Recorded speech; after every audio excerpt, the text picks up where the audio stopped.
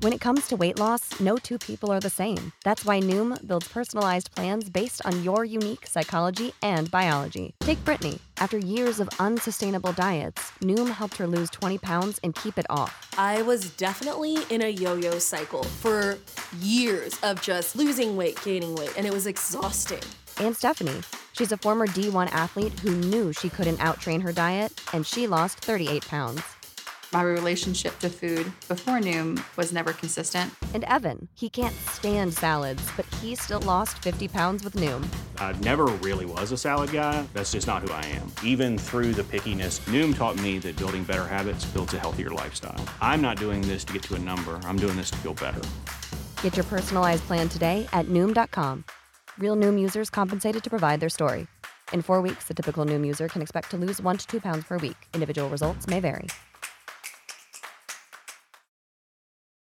Hello, listeners. I'm your host, Amara, and this is Black Girl Gone, a true crime podcast.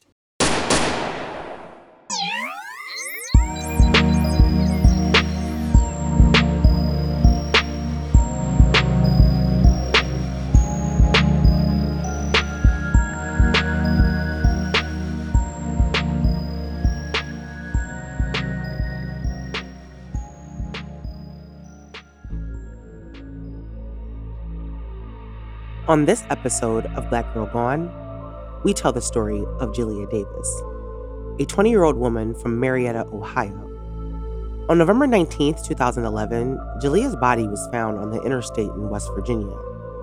When Jalea's body was found, her body had sustained horrific injuries. Investigators believe that Jalea had been hit by a car and ultimately ruled her death an accident. But the evidence found at the scene painted a different picture. Jalea's family believes that someone murdered Jalea, and her death was no accident. What really happened to Jalea Davis? This is Jalea's story. Last week, I appeared on Al Jazeera's The Stream with host Femi Oke. I had the pleasure of joining her and 2 other incredible Black women to discuss the lack of attention missing and murdered Black women get in America. And one of the things that we talked about was creating our own community and not relying on the mainstream media to amplify and tell our stories. Now, this is something that I feel really passionately about because honestly, I don't know about you, but I'm tired of begging people to see us, to acknowledge us. I've said this before, but the mainstream media knows the issues that exist in the coverage of Black women, and they're still not doing anything about it. Resources like OurBlackGirls.com and podcasts like mine and many others are giving these stories the attention that the mainstream media isn't. They are the voices that need to be elevated because we don't have to beg them to cover these stories. We already are.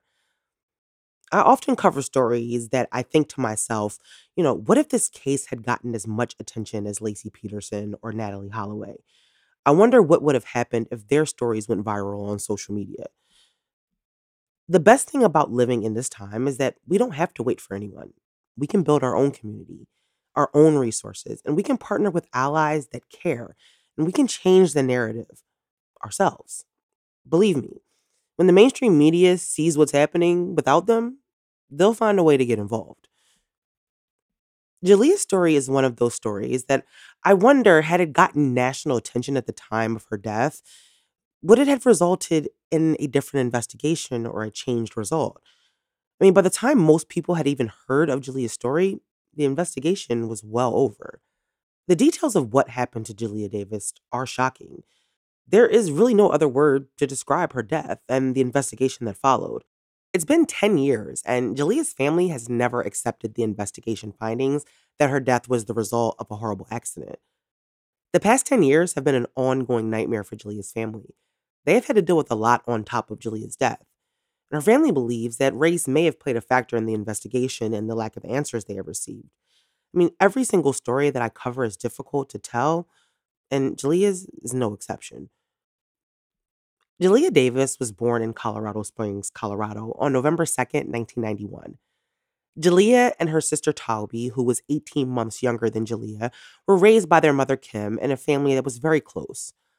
Growing up, her family described Jalea as a shy, soft-spoken little girl, and everyone loved Jalea.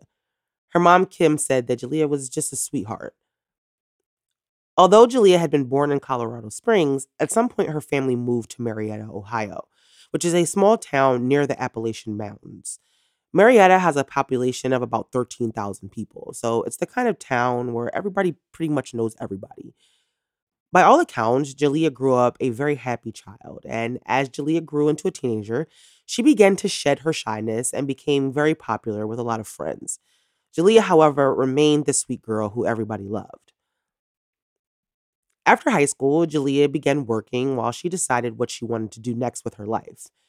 In 2019, Jalea's story was featured on Investigation Discovery's Still a Mystery. Her sister Talby said that Jalea had wanted to be a cosmetologist. So in 2011, Jalea had been working at the clothing store Hollister and was enjoying life as a popular, carefree young woman getting ready for the next chapter of her life. In the summer of 2011, according to Jalea's family, she had met a young lady named Kristen, who she had developed a friendship with, and the two had begun hanging out. According to Kristen, in interviews with police, she said that she had met Jalea through mutual friends. Kristen at some point said that she had also been friends with Talby. Now, on Friday, November 18th, 2011, Jalea and Kristen made plans to hang out. Someone Kristen knew invited them to a house party, and so the plan was for Jalea to meet at Kristen's house so they could get ready for the party together. According to Jalea's family, she left her home around 5 p.m. to go over to Kristen's. Now, Kristen said that Jalea arrived at her house at 7. Now, it's not clear if Jalea went somewhere before going to Kristen's or if the timelines are just, kind of off. But after arriving at Kristen's house, Kristen said the two baked some cookies and then showered, got dressed, did their makeup, and then headed over to the party. Now, the party was in Parksburg, West Virginia, at a guy named Brian's house. Now, the town of Parksburg is about 20 minutes from Marietta, where Jalea lived. According to Kristen, she and Jalea arrived at the party around maybe 9:30, 10 o'clock. From what Kristen said to investigators, it seems as if there were mostly guys at this party, if not all guys at this party. At some point, Jalea, Kristen, and two of the guys at the party, Freddie and Jordan, decided to leave the party to go to a store to buy more liquor, and then they were going to go pick up Kristen's friend Katie from a local Hardee's. They had all rode with Freddie, and after making their purchase and picking up Katie, they all went back to Brian's house to finish the party. Now, at some point, Jalea, Kristen, Katie, and Freddie decided that they wanted to leave the party and go to a local bar called the Nip and Q, which is located also in Parksburg. Now, Jalea left her car at Brian's house, and they all rode with Freddie to the bar. Kristen said that they arrived at the bar around 12:30 a.m. That night, Jalea had been texting back and forth with her mom and sister. Her mom, Kim, said that she last texted Jalea around 9 p.m. She said that she told Jalea, be good and don't make me worry. Jalea and her friends stayed at the bar for a couple hours, and according to Kristen's statement, they ended up leaving around 3:10 in the morning to head back to Brian's house. Kristen was in the front passenger seat, and Katie and Jalea were in the back. But a night of fun with friends quickly took a turn when Jalea and Kristen got into what was really described as an argument. According to Kristen, when they arrived back to Brian's house, none of them went inside. In fact, Brian wasn't home. He was with friends at another local bar that stayed open till like 4 o'clock in the morning. Now, the four of them, according to Kristen, sat in the car for a little while they decided what they were going to do next, whether they were going to go out or whether they were just going to go home and call it a night. Jalea, according to Kristen, had lost her wristlet and her keys somewhere in the car and was beginning to get frustrated when she couldn't find them. Now, Kristen said that Jalea started accusing her of taking her things, and Kristen said that she told her that she had tried to take, her wristlet earlier in the night because she was afraid that she was going to lose it. Now, eventually, they ended up finding Jalea's wristlet and her keys. And they, at that point, had decided that they were just going to go home in the night. But Jalea, according to Kristen, chose not to go with them. At 3:28 a.m. on November 19th, Talby, Jalea's sister, got a call from Jalea. Jalea was upset, and she asked Talby to come pick her up from a gas station located in Parksburg. The gas station was about a mile from the bar where they had been earlier. Now, Talby said that during that call, she could hear Kristen's voice in the background. And during the conversation, Julia is heard telling Kristen to give her her keys back. 4 minutes later, Julia calls Taubie again and changes the location. Instead of meeting her in Parksburg at the gas station, she asks Taubie to meet her at a rest stop near the Williamstown exit. Williamstown, Virginia, is across the river from Marietta, Ohio. So the rest stop was a closer location for Taubie to meet her at. According to Taubie, when she got the second call from Julia was now crying, like hysterical. Taubie said that Julia was cursing, calling Kristen names, saying that she was a bad friend. Now, she didn't tell Taubie exactly what happened, and when Taubie asked her what happened, Julia told her that she would tell her when she got there. Now, Taubie was at a friend's house, and so her and her friend left to go and meet Julia. Taubie had no idea what happened between Julia and her friend, but she knew that her sister was upset, and she was going to go help her. It didn't matter what time it was. Taubie was going to go help her sister. Julia, however, never made it to the rest stop in Williamstown. At 3:48 a.m., approximately 15 minutes after Taubie received that second call from Julia, a call came into 911. The caller tells the 911 operator that they think that they saw a body laying on the interstate near mile marker 181. He says that he was driving by and he's pretty sure that he saw a body, but it was dark and so he's not entirely sure. At this point, he had already pulled over and was walking towards the area where what he thought he saw was a body when he placed this 911 call. Now, as the caller gets closer, he can tell that it is, in fact, a body on the highway. Now, even in the transcripts, you can tell that what the caller saw on the highway was beyond horrific. After the caller confirms for the 911 operator that what he saw on the interstate was, in fact, a body, the operator asked if he wanted to check and see if the person was breathing. The caller responded and said, "Sir, there are parts of him. I can't." The caller, of course, had no way of knowing that the body on the interstate was not a man, but a 20-year-old young woman. Within minutes of the 911 call, deputies arrived on the scene and blocked off the interstate. Taubie and her friend had been driving to meet Julia, and so they too were on the interstate. Taubie's told Still a Mystery that it was pitch black as they were driving, and that as they rounded a curve, they encountered the emergency lights lighting up the interstate. Taubie and her friend approached the officers blocking the interstate and asked them what had happened. And they were told that a woman's body had been found dead on the interstate. Taubie said that all they knew at that point was that there was a black female dead and that she was wearing a white jacket. Taubie's heart sank because she knew that that was Julia. Taubie immediately called her mom, Kim, and at that point, Taubie didn't have much information, but her gut told her that her sister was dead. Kim said that when Taubie called her, she was asleep, and when she answered the phone, Taubie was hysterical. She told her mom that Julia was dead. So Kim and her father immediately get in their cars and go to meet Taubie on the interstate. When investigators arrived at the scene, they found Julia's car a quarter mile from her body resting up against the guardrail on the left side of the highway. All of Julia's personal belongings were found inside her car, including her phone, all but confirming the identity of the body as Julia Davis. When Kim and her family speak to the investigators at the scene, they confirmed that it was, in fact, Julia. Her family had no idea what exactly had happened to Julia. I mean, they figured more likely than not it was a car accident that had taken Julia's life. But as Julia's family began to learn the gruesome details of what happened, the idea that her death was simply an accident is something that they would never, ever accept. When my cat's healthy, she's happy. And that's what makes me happy. But since I'm not a mind reader, I don't always know when she's healthy. Helping me know that my cat's healthy is just one of the reasons I use Pretty Litter. Pretty Litter's ultra-absorbent crystals trap odor instantly. No more cat bathroom smell. I absolutely love Pretty Litter, and I will never ever go back to conventional litter. Pretty Litter's super light crystal base also minimizes mess and dust. Plus, the crystals last up to a month, which means it's less scooping and fewer trips to the garbage can. Here's the coolest thing about Pretty Litter. It changes colors to help detect early signs of potential illnesses in my cat, including urinary tract infections.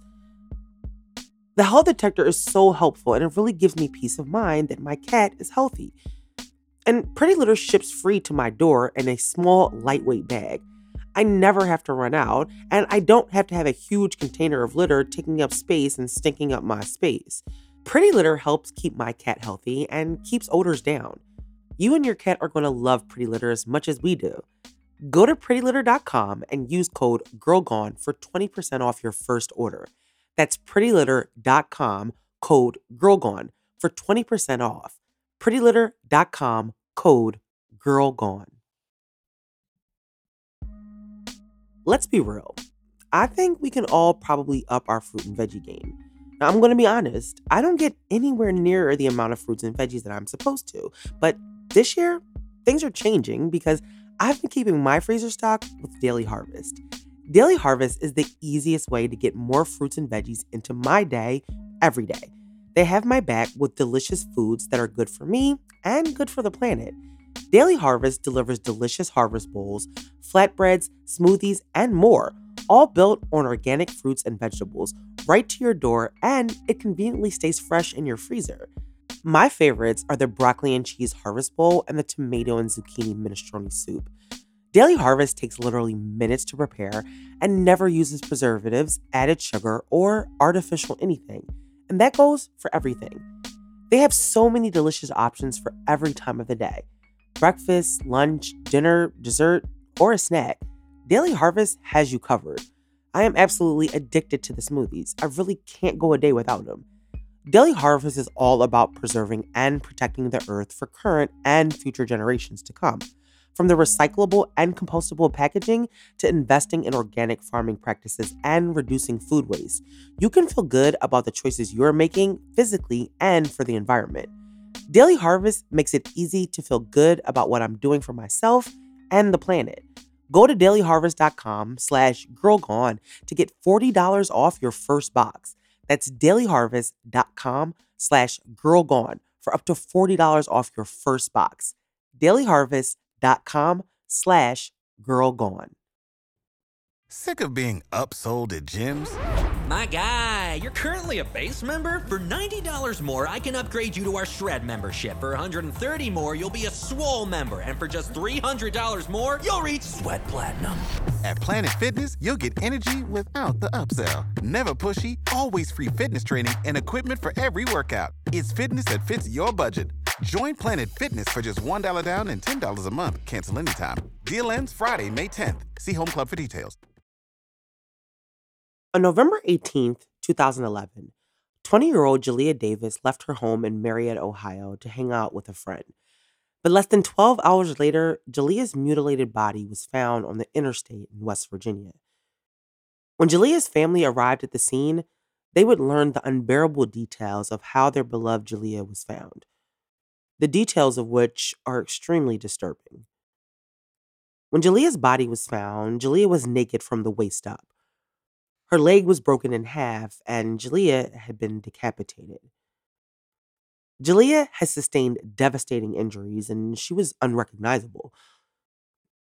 At first, it appeared that this was a freak accident, but a closer look at the evidence raised doubts, even among investigators initially. The car Jalea was driving was found a quarter-mile up the road from where her body was found. The keys were in the car, and the car was running in gear, the lights were on, and the doors of the car were locked.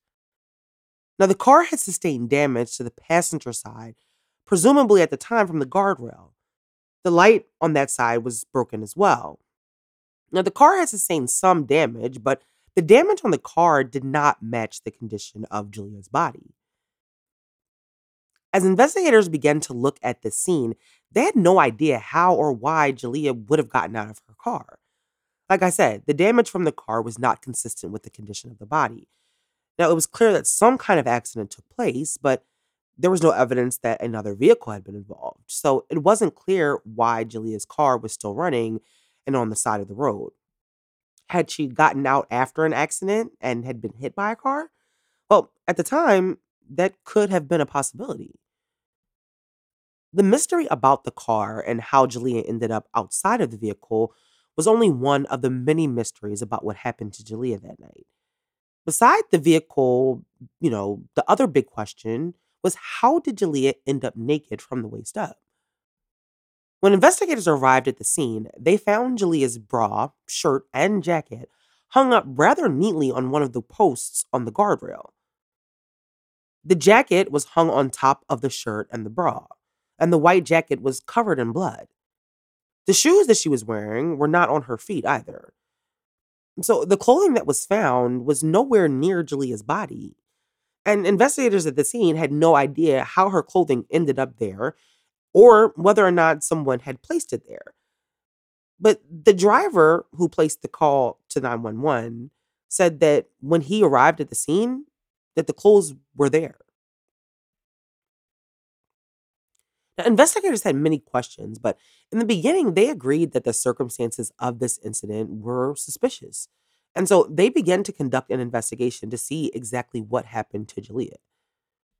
Once news about Jalea's death spread in the small town of Marietta, the rumors almost immediately began also. The horrid details of her death shocked everyone, but investigators needed to find out what happened to Jalea. While crime scene investigators collected evidence from the scene, local police began to reach out to the people that Jalea was with that night. They needed to piece together the timeline to see if they could find out exactly what led to Jalea being dead on the highway. And one of the first people police speak to is someone who was close friends with Jalea, but was not present the night the incident took place. But they had been told by several people a very disturbing tale about what they thought had happened or heard had happened that night. Now, on November 20th, 2011, the day after Jalea's death, police interviewed Jalea's friend. Now, everything this person told police had been relayed to them by someone else, but at that point in the investigators had nothing else, and so they needed to start somewhere. The friend told detectives that Kristen and Jalea had gotten into an argument when Jalea lost Kristen's keys, which is the opposite story that Kristen would later tell police. Next, the friend told police that they had heard that after the foursome left the bar, that they were all in Jalea's car heading up the interstate when a fight allegedly broke out between Jalea and Katie. Next, they heard that the car pulled over on the interstate and Freddie drugged Jalea from the car and that Katie and Kristen were beating Jalea up, hitting her head up against the guardrail. They then heard that one of the three got into Jalea's car and ran her over. Now, like I said, the person who gave police this information admitted that they were hearing from a third party, but whoever had told them this story said that they had gotten this information from Freddie. This information was shocking and, if true, meant that investigators were looking at a murder and not an accident. But this account was not enough, and at that point was really just a rumor to investigators. But this wasn't going to be an open and shut investigation. Not by far. Next, investigators knew that they needed to speak to those who had actually been with Jalea that night. Starting with her friend Kristen. Now, she was Jalea's friend, but she was also her connection to Freddie and Katie. But when investigators went to speak to Kristen, she initially refused to talk to them. When they went to her home, they were told by her dad that she did not feel like speaking to the investigators, and then her dad gave them information for Kristen's lawyer for them to contact. A few days later, on November 22nd, 2011, Kristen's lawyer made arrangements for her to speak to investigators. But once Jalea's family learned that Kristen had lawyered up within hours of their daughter and sister's death, they thought that that was very odd. The family believed that if Kristen was really Jalea's friend, then she would want to talk to investigators so they could find out what happened to her friend. So by the time Kristen went to speak with investigators, Jalea's family was convinced that the people with her that night had something to do with her death. When Kristen sat down with investigators, she told them about the party and going to the bar after. Kristen said that they had all been drinking and that Jalea was drunk, but she wasn't like falling down drunk or slurring her words drunk. Kristen said that for the most part, Jalea was okay. She told investigators that her friend Katie's ex-boyfriend was there at the bar and that Jalea was dancing on him and they were talking pretty close. And she said that Katie was frustrated by this, but that Katie is a non-confrontational kind of person. And so she wouldn't say anything to Jalea because she didn't want to argue. She explained how they left the bar and went back to Brian's house, and that after contemplating going somewhere else, that they decided to go home. Kristen told them about Jalea being upset about the keys, but says that it was not an argument and that she was not upset or mad at Jalea. Kristen said that they thought that Jalea was going with them, but ended up calling her sister for a ride. And then she said that Jalea knew that she had too much to drink, and so that's why she called her sister to come and pick her up. Kristen said that Jalea went and sat in her car to wait for her sister to pick her up. Now, Kristen said that they made Jalea promise that she wasn't going to drive. Kristen told investigators that the trio waited a few minutes to see if Jalea was going to actually wait or if she was going to try to drive off.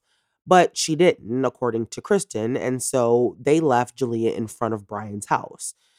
She said that when they left, it was approximately 3:40 in the morning, and Jalea was still there sitting in her car.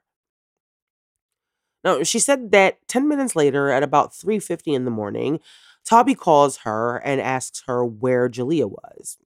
Now, she said that she had been calling Jalea's phone and that she was not answering.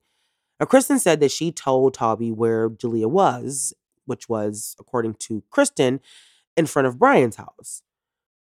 Now, during that interview, investigators tell Kristen that they believe that Jalea was hit by her own car. They just don't know how or why she was out of the vehicle. And when police asked Kristen what she thought, she said that she thought that Jalea had hit the guardrail, got scared that she was going to get a DUI, and then decided to walk away. But that still didn't explain why Jalea was naked and her clothing was hanging from the guardrail as if someone had placed it there, if she had just walked away and then ended up getting hit by a car because it was dark. On November 28th, 2011, Jalea's car was sent to the state crime lab for further examination. When Jalea's car was found, it had a significant amount of her blood on the trunk of the car. There was also shattered glass on the passenger side of the car. Now, investigators hope that sending the car to the state's crime lab would give them more information about who, if anybody, was in the car with Jalea. Now, while they waited for forensics to come back, investigators spoke to several witnesses, including Brian, whose home the party had been at. But based on the transcripts, most of the people that they spoke to had only heard things and did not have any firsthand knowledge about what happened that night. Now, over the next several months, investigators continued to work Jalea's case. The people they spoke to all pretty much told the same story, though, about that night. That for Jalea's family, they were convinced that her friends knew something and that they were hiding something. In a small area like where Jalea lived, an incident like this was all that people were talking about. Now, Jalea's family had her funeral and they banned many of the people that were involved that night from attending. By that time, so many things had been said that her family had no idea who they could trust or if they could trust anybody. In February 2012, a woman came forward with information that she was on the interstate the night that Jalea was killed, and that she told investigators that she witnessed Jalea fighting with three people. She then saw Jalea get into her car, and that the three people got into another car and started chasing after Jalea. She ended up filing a police report about what she had allegedly witnessed that night. Based on what the woman told investigators, they began to pursue leads and they interviewed several people. They also polygraphed multiple people. But when they polygraphed the woman who made the report, they found out that she was lying. In November 2012, the woman was arrested and charged with lying to police and making a false police report. She was ultimately convicted and she was sentenced to 6 months in jail. Jalea's family had no idea why someone would make up a complete lie and jeopardize the investigation into Jalea's death. But a year after her tragic death, Jalea's family was still awaiting answers. Investigators said that they were still looking over evidence and they were awaiting the results of the autopsy before they could draw a conclusion about what really happened to Jalea. Now, in March 2013, 16 months after Julia's death, the autopsy results finally came back, and investigators were ready to announce the findings and conclusion of their investigation into Julia's death. The chief of the sheriff's office said that following a lengthy investigation, it was concluded by the office of the chief medical examiner of the state of West Virginia that Miss Davis died as a result of multiple catastrophic injuries sustained as an unrestrained driver of a car that lost control and struck a guardrail post on Interstate 77. The death circumstances, as determined by investigative and postmortem findings, indicate the manner of death was an accident. The report included statements provided by Kia Motors engineer, a crash scene investigator, and evidence from the medical examination. The report concluded that Jalea was the sole occupant in the car on the night of November 19, 2011, and that due to alcohol intoxication, ran her car into the guardrail at 70 miles per hour. They said that the impact of the crash caused Jalea to be ejected from the car and that she was flung through the passenger side window, which shattered after the crash. The impact then caused her to roll over the roof of her car, hitting the trunk before being thrown onto the interstate, where her body was then ran over by multiple tractor trailers, whose headlights apparently did not show them that a body was laying on the ground. Now, it's not clear whether they ever found the driver of the first tractor trailer that ran her over. They said that Jalea was dead when she hit the ground and therefore was already gone when she was hit by the trucks. And as far as her clothes that appeared to be hung on the guardrail, well, the investigation concluded that when Jalea was ejected from the car, that her shoes came off and that somehow she was dragged across the guardrail and that the guardrail ripped her clothing from her body. Now, Jalea's family wasn't buying it. First, how could clothing that was ripped from your body end up hanging from a guardrail in the exact order that they were on your body? The jacket was mostly intact aside from the hood of the jacket, and it was covered in blood. Now, it really defied logic that her clothing was neatly ripped off from her body. Not just her jacket, not just her shirt, but her bra also. Like Kim said on Still a Mystery, if your clothing was ripped from your body, you would think that it would have landed in the opposite pattern. The jacket would have come off first, then the shirt, then the bra. I mean, according to the report, Jalea's body did not stop moving until she landed on the highway. So at what point would her clothing have ended up hung on the guardrail? The sleeves of her jacket were also right side in. So how could both of her arms have come out of her jacket without turning the sleeves inside out? The investigation report also stated that when Jalea was thrown from the vehicle, she went out the passenger side window and flipped over the roof before hitting the trunk. They said that at one point her body was sort of spinning on top of the car before landing on the highway. But why did her body not go over the guardrail? And how did she end up out of the passenger side window and then on top of the car? The other problem was that there was no blood splatter on the roof of the car. For Jalea's family, none of this made any sense. They also could not understand how, if all of that happened, how did her car then continue to travel almost a quarter mile from the point of impact uphill? The car was still running, the keys were in the ignition, and the doors were locked. So how could Jalea's car have just continued to travel uphill once she had been ejected and then stopped against the guardrail as if it had been parked there? There were also tire marks on the road that indicated that the car had accelerated after Jalea was ejected. So how does that happen? The car also did not appear to be a car that had been involved in a 70-mile-per-hour accident. The guardrail was lower than the car window, so how did a crash into a guardrail cause her window to shatter and only her front passenger window, not the rear passenger window? Now, Jalea's grandfather had spent the previous year before the investigation findings came out doing his own investigation and found that there was no damage to the guardrail anywhere where the accident was said to have taken place. Julia's family believed that a car hitting a guardrail at 70 miles an hour would have caused some sort of damage to the guardrail, but he could not find any point of impact. Despite the many unanswered questions, the investigation was ruled an accident and the case was closed. The sheriff's office said that this was, quote, just another tragic example that drinking and driving is something that is very dangerous and unfortunately leads to a lot of people losing their lives. But despite the case being closed and the investigation concluding that this was a tragic accident, Jalea's family does not believe that her death was an accident. They believe that Jalea was murdered. They said that her friends were not thoroughly investigated and that their phones were never checked.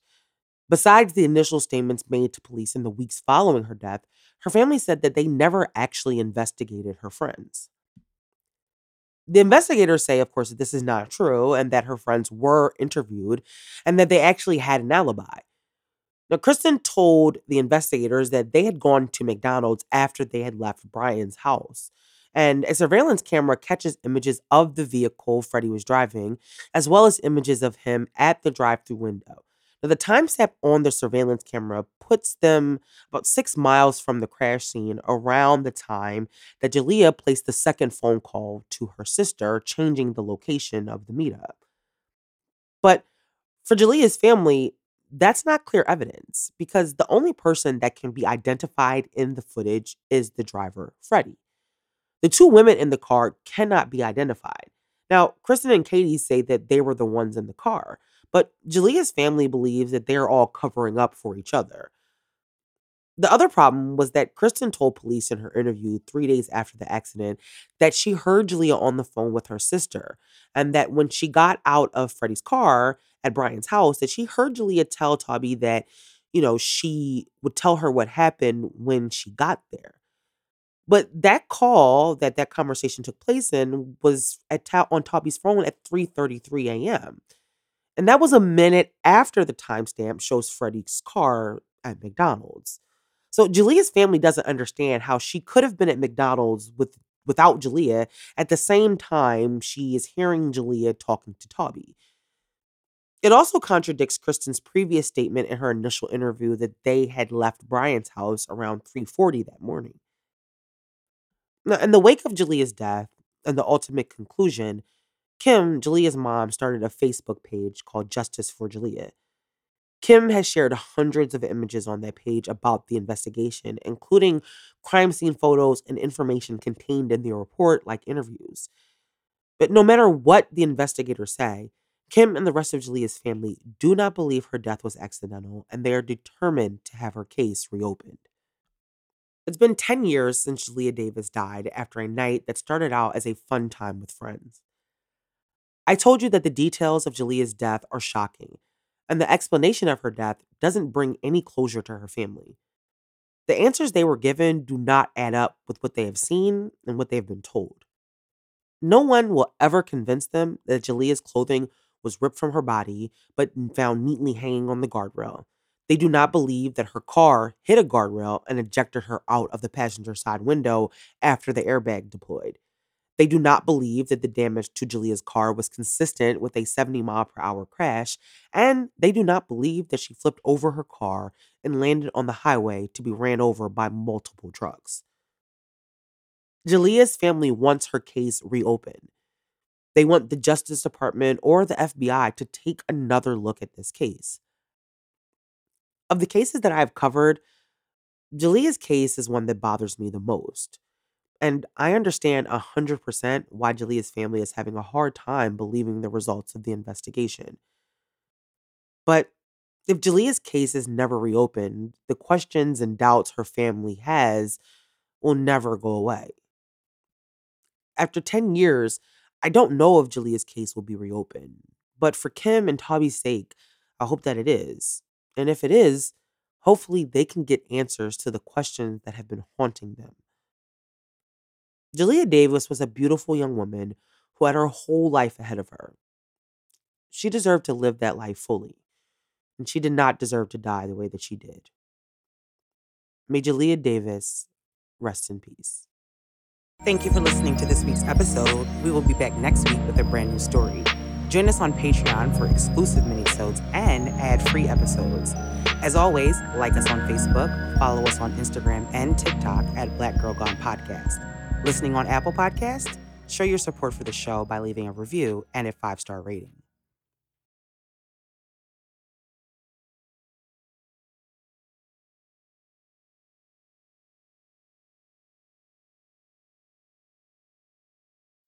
When you need mealtime inspiration, it's worth shopping Kroger, where you'll find over 30,000 mouth-watering choices that excite your inner foodie. And no matter what tasty choice you make, you'll enjoy our everyday low prices, plus extra ways to save, like digital coupons worth over $600 each week. You can also save up to $1 off per gallon at the pump with fuel points. More savings and more inspiring flavors make shopping Kroger worth it every time. Kroger, fresh for everyone. Fuel restrictions apply.